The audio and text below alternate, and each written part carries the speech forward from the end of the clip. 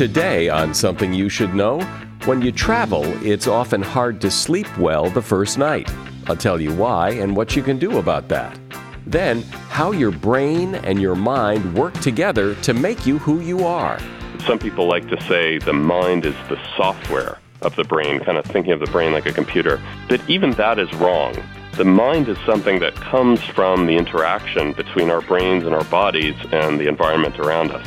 Also, some common mistakes people make when they serve and drink cocktails. And understanding insecurity. What does it mean to be an insecure person? It has to do with having a lot of self-doubt. They're often called thin-skinned, very sensitive to criticism. And insecure people are burdened with sort of a chronic low-grade, what I call free-floating anxiety. All this today on Something You Should Know. The right hire can make a huge impact on your business. I know that. I mean, we have great people who work on this podcast, but I sometimes think, well, what if we didn't have them? What if they didn't have the job? It would be very different and probably not as good. That's why it's so important to find the right person. But where? Where do you find that person? You can post a job on a job board and hope that right person will find your job. But think about it. How often do you hang out on job boards? Don't leave finding someone great to chance when you can post your job to a place where people go every day to make connections, grow their career, and discover job opportunities. That place is LinkedIn. And with 70% of the U.S. workforce on LinkedIn, posting on LinkedIn is the best way to get your job opportunity in front of more of the right people. And it is why a new hire is made every 10 seconds using LinkedIn. Hurry to linkedin.com/podcast and you'll get $50 off your first job post. That's linkedin.com/podcast to get $50 off your first job post. linkedin.com/podcast. Terms and conditions apply. Something you should know. Fascinating intel, the world's top experts, and practical advice you can use in your life. Today, Something You Should Know with Mike Carruthers. You know, back a few years ago when this podcast first started getting really successful, I would frequently ask people to email me and let me know how you discovered it, where you found it, how you found it. And I haven't done that lately, so I'm doing it right now. If you have a moment and you recently discovered this podcast, I would love to know how you did that. And you can email me at mike@somethingyoushouldknow.net, or you can go to the somethingyoushouldknow.net website and there's a contact form and those messages come straight to me. First up today, have you ever found that when you travel, you don't sleep especially well the first night? Well, it turns out there's an interesting and scientific reason for that. It's called the first night effect. It screws up your sleep so much that researchers typically ignore the data from the first night when they're testing subjects in a sleep lab. According to research from Brown University, when you're sleeping in a new environment, half your brain stays just slightly more awake than the other half in order to keep tabs on your safety in this new environment. The result of that vigilance is that you are more tired the next day. What is known is that frequent travelers don't have this problem as much, presumably because their brains are used to sleeping in new places all the time.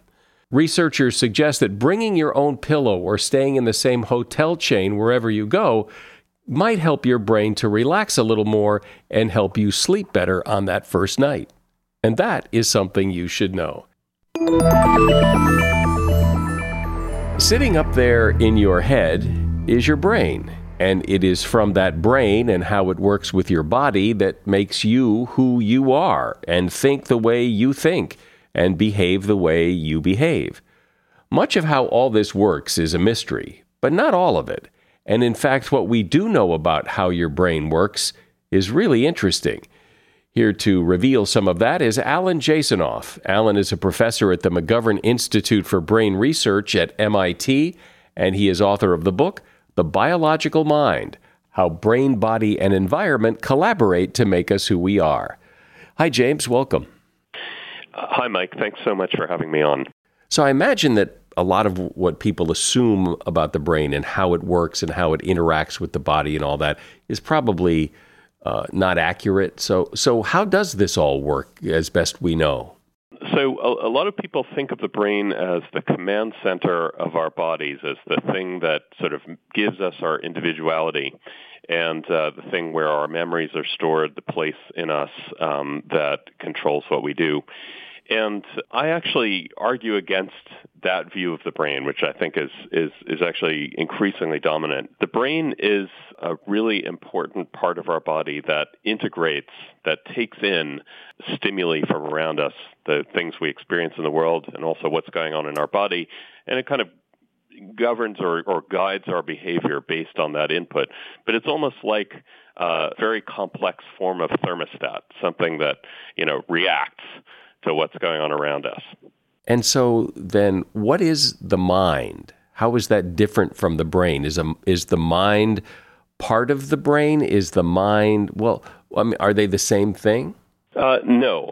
So back in classical times, several hundred years ago, people were coming to the realization that the body and the mind had to work together in some way, but they really didn't know how that happened. And so a famous philosopher called René Descartes gave us this idea that, the mind interacts with the body through the brain. It kind of pulls strings, as it were, on the body, acting through the brain, but that it's distinct from the brain. Now, more recently, we've come to the realization that, there's no mind outside the brain that's pulling strings. There's only physical matter. There's only the stuff that comes into us and the stuff that comes out to us. And many people have responded to that realization by suggesting that, our minds are the same as our brains, or some people like to say the mind is the software of the brain, kind of thinking of the brain like a computer. But even that is wrong.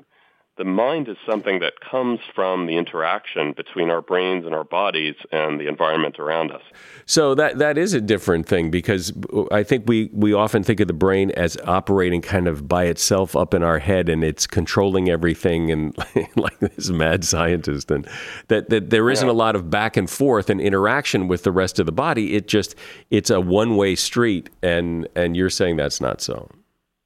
That's right. Our bodies and our environments actually influence the way that we behave in really subtle ways that we're not always aware of, also in very important ways that we're sometimes not aware of. One example is, I think many people probably know about the influence of light and colors in our environment on our moods. It's part of what keeps interior decorators going, but it's also something that can influence how we behave. So, you and I, many people tend to be more likely to be depressed when it's dark, more likely to be aggressive, strangely enough, when it's warmer outside. People respond differently to colors in the environment. And there are also all kinds of things that happen to us on a much faster scale. Those are examples where our moods are affected by the environment around us. But, we often get our attention gets stolen by stimuli that are coming from around us, the bark of a dog or the smell of pizza. When we look at something, our eyes kind of dart around in an unconscious and actually almost deterministic way because of the shapes and the things that we see. So the environment is actually making us do things. It's not just our brains deciding what to do based on what's out there. But when we do decide what to do, or we think we decide what to do, then what's going on there? What do we know what goes on in the brain that says, okay, I'm going to raise my hand up and wave? Absolutely not. We don't know what's going on.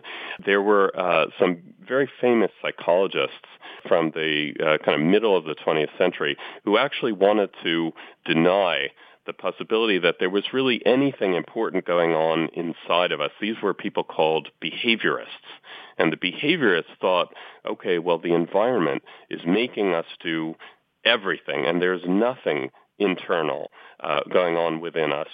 In fact, we know that there's actually some very complicated brain dynamics that are going on. There are all these, neurons and neurotransmitters, the chemicals in the brain that are all working together to kind of relate what comes into us to what we then do, what goes back out. And we do have rich internal lives.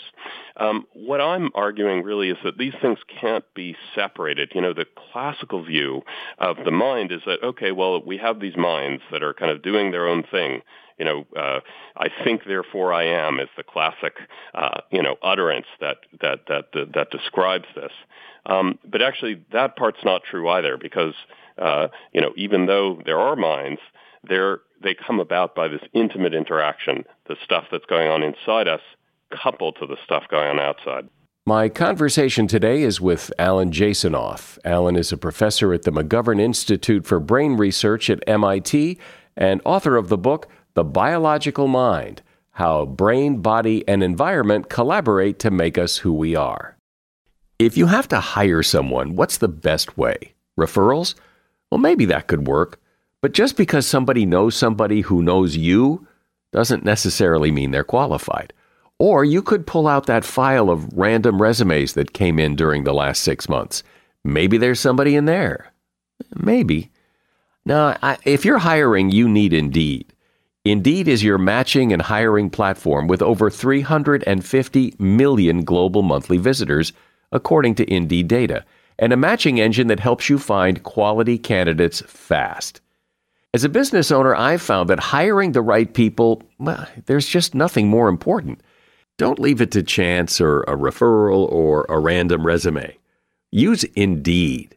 In the minute I've been talking to you, 23 hires were made on Indeed, according to Indeed data worldwide. Indeed's matching engine is constantly learning from your preferences. So the more you use Indeed, the better it gets. And listeners of this show will get a $75 sponsored job credit to get your jobs more visibility at Indeed.com/something.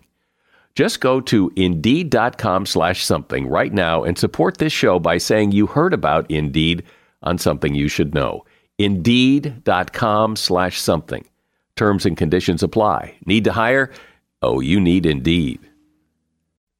A shout out to Claritin for supporting this episode and providing us with samples. You see, for as long as I can remember, I have had to deal with seasonal allergies. Stuffy nose, watery eyes, the whole deal. And the worst for me is it messes up my sleep. I wake up because I can't breathe right.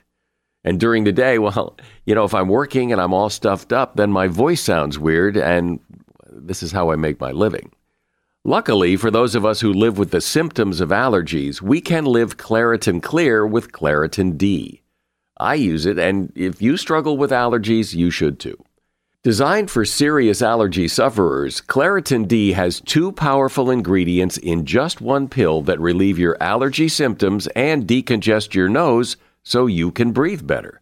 Now, I've been using Claritin D for years because, it takes care of the problem. Ready to live as if you don't have allergies? It's time to live Claritin Clear. Fast and powerful relief is just a quick trip away. Find Claritin D at the pharmacy counter. Ask for Claritin D at your local pharmacy counter. You don't even need a prescription. Go to Claritin.com right now for a discount so you can live Claritin Clear. Use as directed. For some people and in some situations, the idea of going to a therapist or a counselor, it just doesn't seem right. Still, life serves up problems that can get in the way, and talking to someone who can help would be great. That's why there is BetterHelp Online Counseling. BetterHelp offers licensed professional counselors who are specialized in issues like depression, anxiety, relationships, trauma, anger, grief, family conflicts, and more. You connect with your professional counselor in a safe, private, online environment. Anything you share is confidential, and it is so convenient. You get help on your own time and at your own pace. You can schedule secure video or phone sessions and chat and text with your therapist. Best of all, it's a truly affordable option. And for Something You Should Know listeners, you can get 10% off your first month with discount code SYSK. So why not get started today? Go to betterhelp.com/SYSK. You fill out a questionnaire so they can assess your needs and get matched with a counselor you will love. betterhelp.com/SYSK. So, Alan, if you were to take people's brains out of their head and put them on a shelf, they'd all look more or less the same. So what is it in there that makes individuals who they are when, from a distance anyway, they all look like we all should be the same? Well, you've hit on part of why I'm actually arguing that that we can't be reduced to our brains, because in fact, a lot of what our brains do is actually pretty similar from person to person.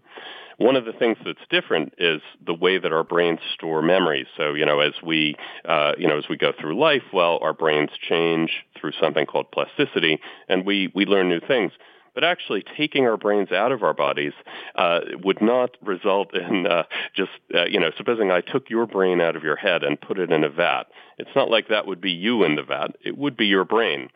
If I took your brain and I put it in the body of a different person who was having a different life, who had different experiences, was living in a different environment, and had a different body, that person would be not you anymore. It would be part you and part something else.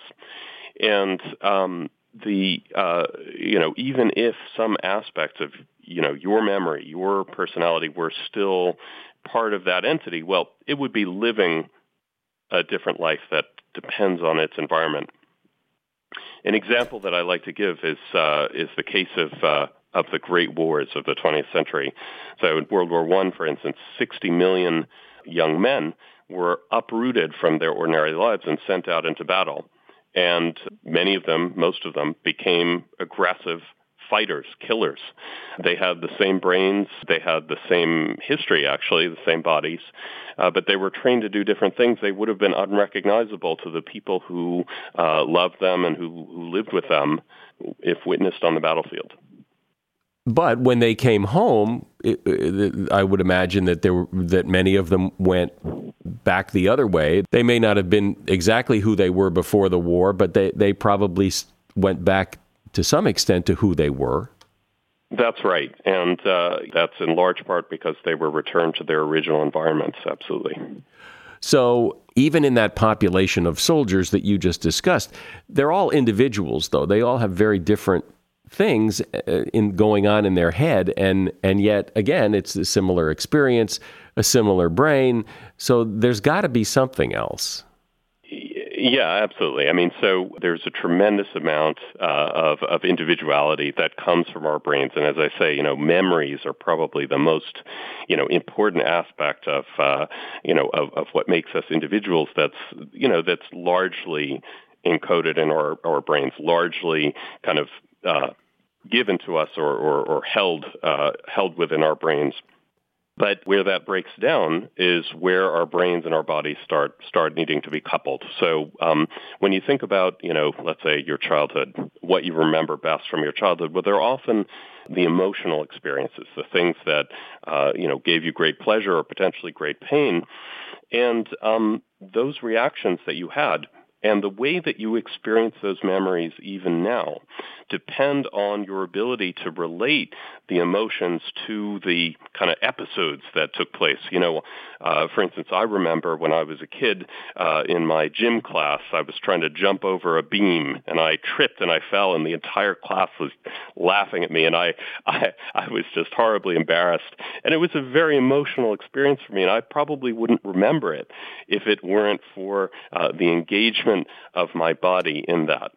And key to that is the fact that, well, all of our emotional experiences involve what our bodies do. That's a very old observation, actually. Many people attribute it to Darwin from the 19th century, who observed that, when humans or animals feel things, well, their whole bodies kind of throw themselves into a posture for dealing with whatever the situation is. For instance, if we're angry, our bodies they get flushed with blood. We tense up. We're ready to fight.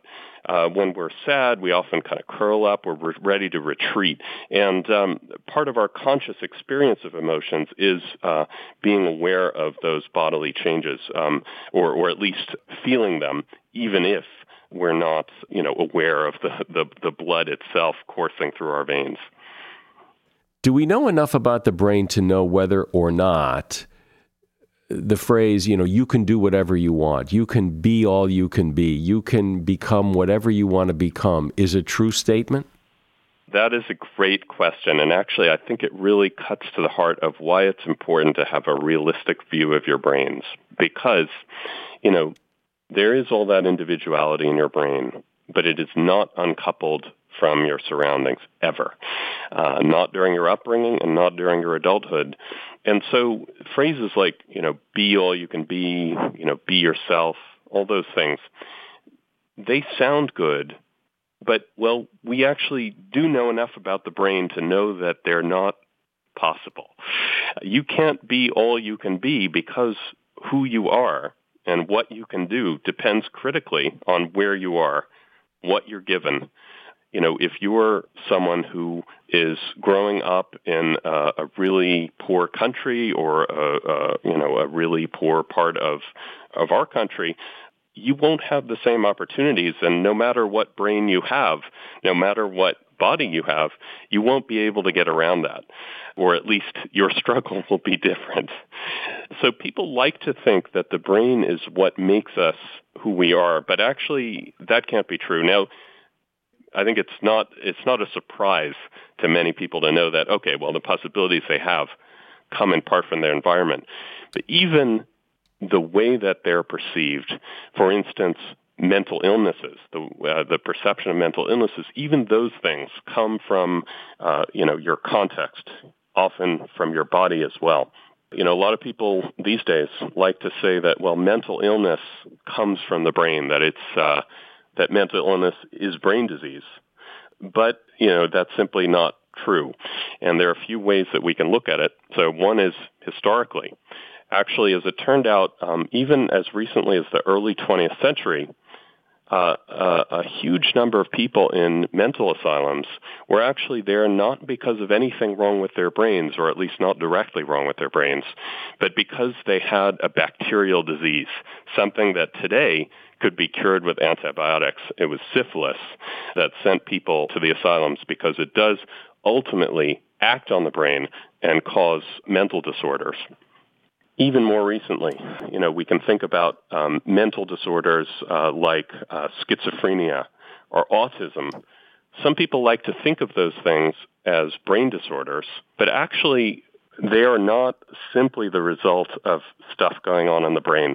Schizophrenia, for instance, let's take that as an example. There are all kinds of correlations that people have found between schizophrenia, the time of year that you're born, where you come from, your ethnicity, these types of things that are not fully explained, but that don't have direct connections to brain function. Even outside that, the whole concept of a mental illness actually owes itself to our society. And it really emphasizes, I think, to the extent to which the whole context of a person is part of how they, how they're perceived and who they are, even in something as, kind of apparently objective as a mental illness. Well, I would imagine, too, that even more common mental illnesses like depression and anxiety, people who have that, given other circumstances, might not have that. Exactly, yes. And that's, depression is one of the easiest ones to relate to the environment for a couple of reasons. One is that nobody's been able to find genes that explain depression. So in other words, that we don't have a firm basis for tying depression to a biological basis, even though we know there are, of course, biological, relationships that matter. Depression also, I think we all know, can be brought about by life circumstances, and that's simply a reality. The environment is part of that. Well, it's interesting. There is so much talk in the self-help movement, and you can hear podcasts all over the place that talk about being your authentic self and how to be your authentic self. And I see a lot of books come across my desk of people who want to come on this podcast and talk about being your authentic self. But what you're saying is that there really is no authentic you, that there's no such thing.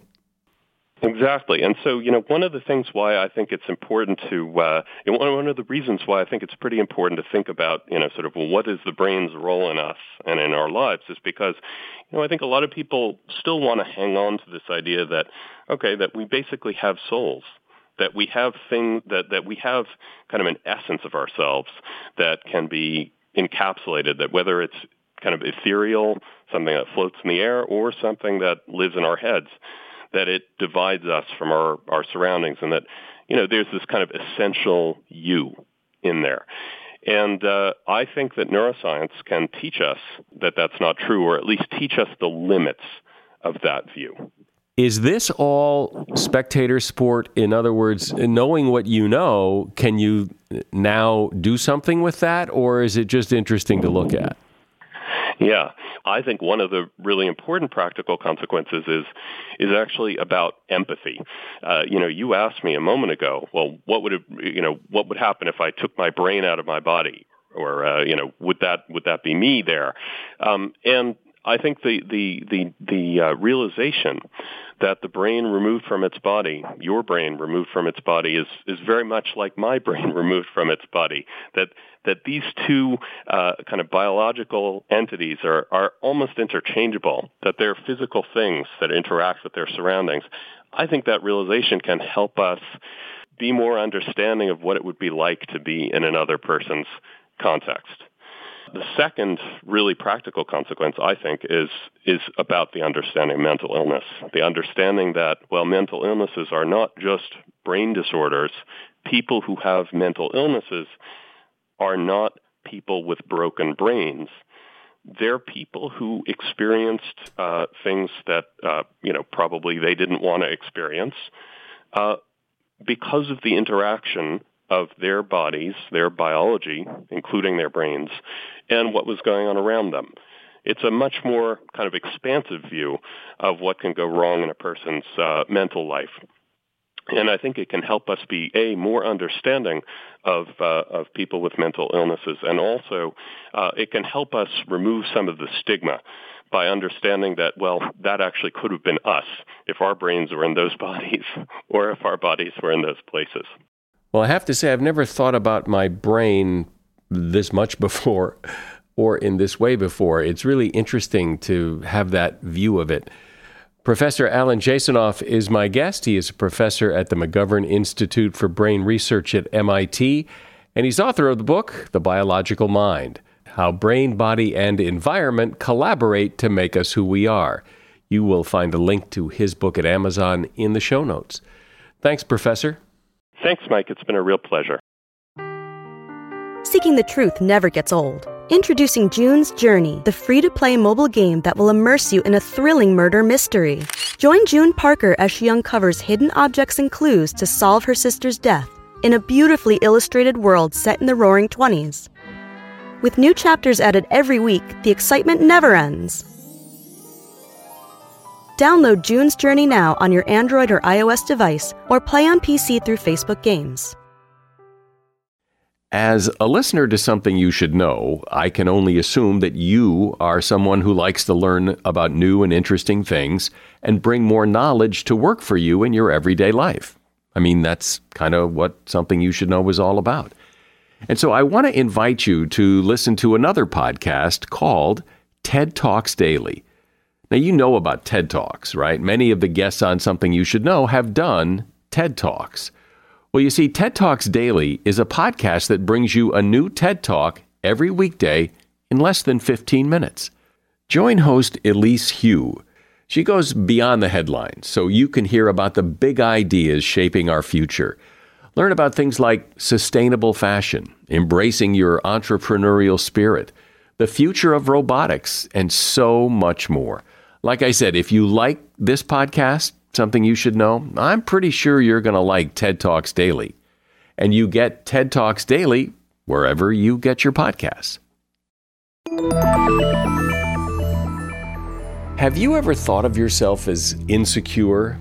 A lot of people do, and I suspect we've all felt insecure at some time and in some situations. I imagine most insecure people don't like being insecure because it means you're constantly doubting yourself. And since we've all heard that confidence is a very attractive quality in another person, it's probably safe to say that insecurity is not especially attractive. So what is insecurity? Are you born that way? Is it a character flaw? And can someone who is insecure do something about it so they can become more secure? That's what we're about to discuss with Joseph Nowinski. Joe is a clinical psychologist, a former educator, having taught at the University of California at San Francisco and at the University of Connecticut. He's author of a book called The Tender Heart: Conquering Your Insecurity. Hi, Joe. So what does it mean from where you sit? What does it mean to be insecure? Well, insecurity is kind of a personality trait. It has to do with having a lot of self-doubt. So it could be appearance, how I look.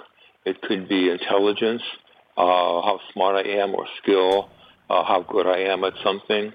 They're often called thin-skinned, very sensitive to criticism. They absorb criticism like a sponge instead of having it bounce off of them. They're often second-guessing themselves about decisions they make. Was that the right thing to do or not? So they're often obsessed about that. And insecure people are burdened with sort of a chronic low-grade, what I call free-floating anxiety.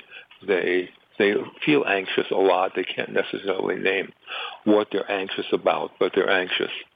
And I imagine it's somewhat of a sliding scale, and not every insecure person is the same insecure, has the same insecurity. Exactly. That's exactly right. And there can be the opposite, of insecurity, which is kind of what I call a tough-hearted disposition. But you're absolutely right that, people, it's not just a kind of either or, diagnosis. Either you have it 100% or you don't. It can vary a great deal in intensity. And, it's also possible to work on becoming, less insecure. You said that insecure people aren't born that way, but it does seem that how secure or insecure someone is part of their nature. Well, here's what's part of the nature, the kind of disposition that we're born with. One is where insecure people start off with what I call a tender-hearted disposition. Tender-hearted people tend to be very empathic. They're very in touch with other people's feelings. They tend to form strong attachments to people, places, and even things. Tender-hearted persons often they get attached. They don't like change as much. And finally, they really don't like confrontation. They prefer cooperation or collaboration. And that's the kind of personality that can set somebody up if they have a certain kind of experience growing up to become what we call insecure. What do you do about it? I mean, are you destined, if you're insecure, are you destined to be insecure and you just live with it? Well, no, not at all. But what happens if you're born tender-hearted, and you tend to be empathic, and if you have certain kind of experience growing up, and typically what I find most often leads to insecurity is having, say, parents who are emotionally detached and you can't really connect with them very well. And that leads the tender-hearted person to kind of become, more insecure, less confident about themselves, more self-doubting. The other possibility, the other pathway is having parents whose love is very conditional. That the tender-hearted person perceives that parental love and affection is very much conditional on what they do. Okay, and so the parents could be very critical. For example, I've seen that in my practice a lot. Parents who are very critical, and the tender-hearted person again absorbs. It doesn't bounce off of them like, say, a tough-hearted person. The very tender-hearted person, it kind of absorbs all of that and then starts self-doubting themselves as they get to be an adult. Just one quick example, the insecure guy may have a date and tell me that it went very well, and he thinks that they both had a good time. And then 2 days later, he starts to kind of comb over the date, looking for things that went wrong, looking for things why the woman wouldn't like him. And then he starts to self-doubt about whether he should call and ask for a second date. So that's an example of how that insecurity operates. When I listen to your description of insecure people, it seems this anxiety that there's kind of this fear of something, but of what? What is the? That's exactly right. That's why we call it free-floating anxiety, because it's that self-doubt. The insecure person is very self-conscious. They can't walk into a room full of people without feeling very self-conscious that everyone's looking at them. And what do they fear? It's sometimes hard for them to name. It's that maybe the way I look, maybe I'm saying something stupid, that sort of thing. But they have that self-consciousness about themselves, and that's because they're always vigilant for rejection. They'll be looking around the room and thinking, I don't think that person likes me, or I think that person looked at me and frowned. So you see what I'm saying? They kind of bring that into the situation. With them. Does it tend to be situational? Can insecure people be in situations where they're very secure, but in other situations they're very insecure? Yes, the answer to that is yes, depending on exactly on that situation. I've worked with insecure people who, for example, may be very smart and talented, and in a work environment, they can function best of all, okay? And they can do very well, say, in a work environment, but in a social or relationship environment, they may not do very well at all. That said, the fact that they are insecure usually means that even if they function well in the work environment, if they don't have insight into their insecurity and they don't try to work on it, then they still might not achieve as much as they possibly could. And to work on it means to do what? First, it begins with insight. I think, first of all, try to understand your native disposition. How tender-hearted are you? And that's not a bad thing, okay? Sometimes people feel like it's a bad thing to be thin-skinned to be tender-hearted, to be empathic, but it isn't. It isn't at all. But then you need to take a look at what's your native disposition, that you're born with. And then what was your experience growing up? Looking at those two things together. How insecure do you think that might have made you growing up? Do you think that you were sort of moderately insecure, like you really had trouble in high school connecting with people, you really didn't date because you had a lot of insecurity about yourself? So it begins with insight, okay? And once you sort of have that insight, you can start to backpedal, if you will. You can start to sort of reevaluate yourself in social situations. One thing that I tell people, for example, is that if they're insecure and they go into a social situation, I tell them, you're very self-conscious about yourself, but other people don't have X-ray vision. Nobody in the room has X-ray vision. They don't know that you're anxious. They don't know that you worry about how you look. They only see what they see. So one of the ways to work on the insecurity is to kind of try on, if you will, a different role. Smile a little bit more. Again, start a little bit of a conversation, keeping in mind that those people have no idea that you may be secretly anxious or worried about yourself. And that often has an effect of freeing people up a little bit because they think that everyone else sees what they feel. You know what I mean? Everyone else knows that they doubt the way they look or doubt how smart they are or how good they can have a conversation and so forth. It's one thing to know that intellectually, that people can't see inside your head and know you're anxious and all that. It's one thing to know that as a fact, but it's quite another thing to incorporate that into your mind and make that part of who you are and truly believe it. Well, you're right. And as a therapist, I always tell my insecure patients, it is easy for me to say, it's going to be hard for you to do. But we work on it. And we work on it. And a person can work on it by themselves without a therapist. Sometimes it helps to have a therapist or counselor, though, because then you can process these experiences. But, my experience, you can work on it successfully. People can make major gains in overcoming their insecurity by, again, taking this position that the world sees what they see. They don't see what you feel. And so we work on it, every one situation at a time, one experience at a time. But people can make amazing progress if they do that. I love that. The world sees what they see, not what you feel. That's it. That's right there. Exactly. They don't see that you're anxious, you're self-conscious. The insecure person, just as I said, walks into a room and they immediately want to run out of the room because they're so anxious. But the rest of the world, I say, only sees you walking into the room. Okay?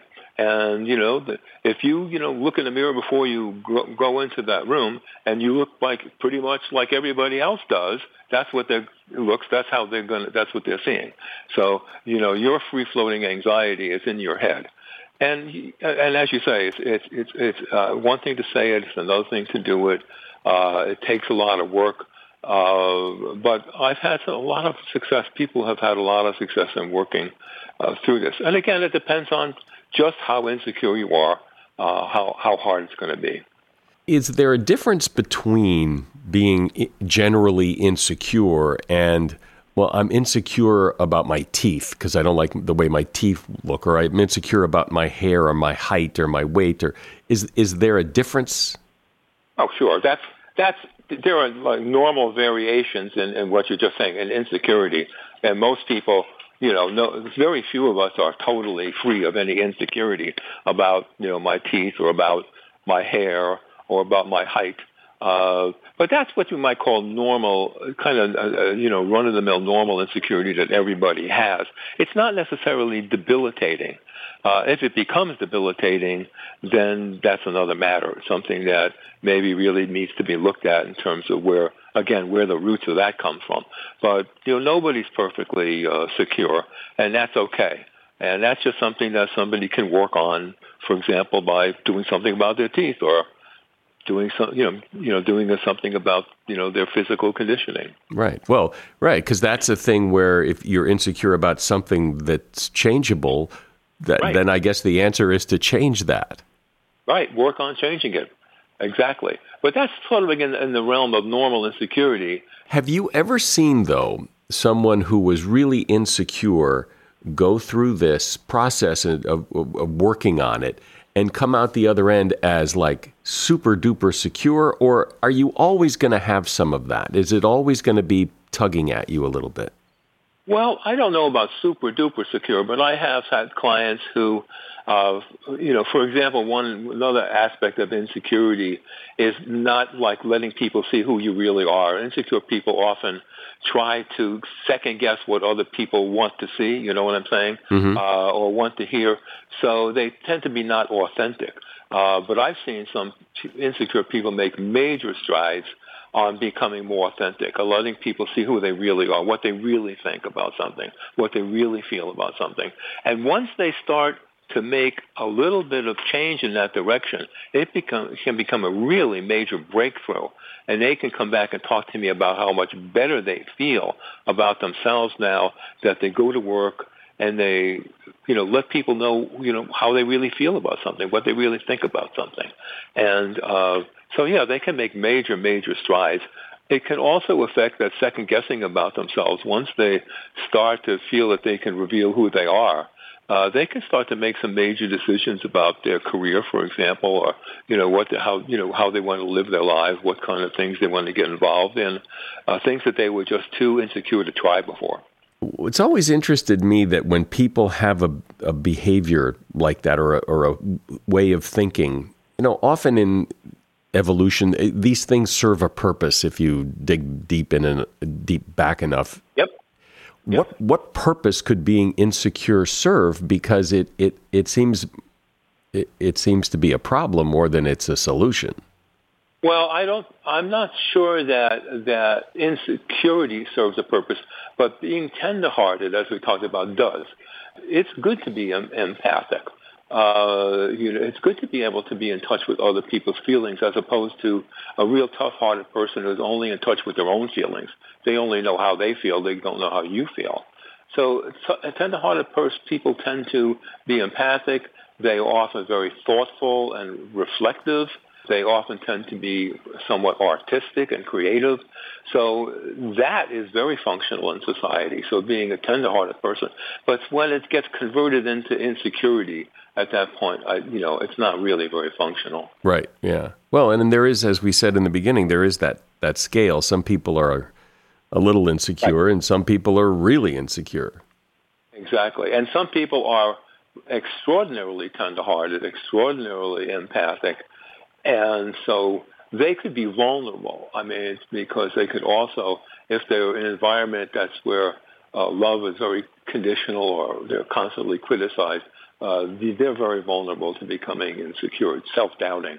But some people are sort of moderately tender-hearted, and in that case, they may be less affected by that. But again, being tender-hearted itself serves a function in society, but when it turns into insecurity, it isn't. Can you be tender-hearted and secure? Absolutely. I mean, I've seen tender-hearted people who are raised in a very loving, emotionally available family, where they are accepted, and where it's valued to be empathic, for example. It's valued to be thoughtful and reflective. They can turn out to be very, very functional people who can contribute a great deal to society. They're the artists, a lot of them, sometimes writers. Sometimes they can be very, very effective leaders. And I would imagine that there are, in some cases, like if you're really insecure because you've lost your job and you're very insecure about money, well, getting another job, the insecurity should theoretically go away if the money comes back, right? Yeah, exactly. That's why I said no one here no one of us is immune to insecurity. And losing a job, for example, or losing a relationship can stir, insecurity and self-doubt in all of us. But the person who is not really, intensely insecure can work their way out of that. They're the person who gets it together and starts looking for another job. They're the person who grieves the loss of a relationship, but who doesn't feel like they're hopeless. And those people kind of move on. But the person who's really insecure can often, really spiral downward in response to that kind of an experience. I would suspect for insecure people, hearing what you have to say is very encouraging, because I imagine living with, chronic insecurity, I guess you could call it. It has to be stressful because, as you say, it's this just low-grade anxiety all the time. And the fact that there are things people can do, I think, is really great news. Joseph Nowinski has been my guest. He is a clinical psychologist, and he's author of the book, The Tender Heart, Conquering Your Insecurity. There is a link to his book in the show notes. Thanks, Joe. Oh, you're very welcome. It's a pleasure talking to you. If you like to have a drink now and again, you should be aware that there are some common myths when it comes to serving alcohol. The first is that you're not putting your red wine in the refrigerator. Karen McNeil, author of The Wine Bible, says you should put red wine in the refrigerator. The colder you chill the wine, the more it will show its freshness, whereas the warmer the wine, the more it will show its alcohol. The rule of thumb is red wine tastes best at about the temperature of an air-conditioned movie theater, or about 60 degrees. Another thing you might be doing wrong is opening champagne incorrectly. A lot of people hold the bottle and twist the cork. You're supposed to do it the other way. You hold the cork and then twist the bottle to get the cork out. If you're drinking your beer in a bottle, that can be a problem. Jeff Alworth, author of the Beer Bible, says, sun and even artificial light will skunk a beer. That means as soon as your beer is exposed to light, a chemical process converts compounds in the beer into an aroma that smells exactly like skunk. And once a beer is skunked, it can't be unskunked. If you buy cheap vodka, it's a good idea to run it through a water filtration system first, like a Brita filter. In a test by America's Test Kitchen, filtered vodka showed an improvement in flavor. The rule of thumb is you have to run it through the filter 4 or 5 times, or just buy better vodka. And another mistake people make is they chase their tequila. Tequila is actually meant to be sipped, not taken with a shot and chased with salt and lime. If you're drinking good quality tequila, you won't need to chase it with anything at all. It should taste great all by itself. And do you know the proper way to chill wine or champagne in a bucket? What you do is fill the bucket with equal parts ice and water, add a handful of coarse salt, and place the bottle in the bucket, making sure the ice goes all the way up to the bottle's neck. But if you do it properly for 10 to 20 minutes, your alcohol will be just as cold as it would have been after 2 hours in the fridge. And that is something you should know.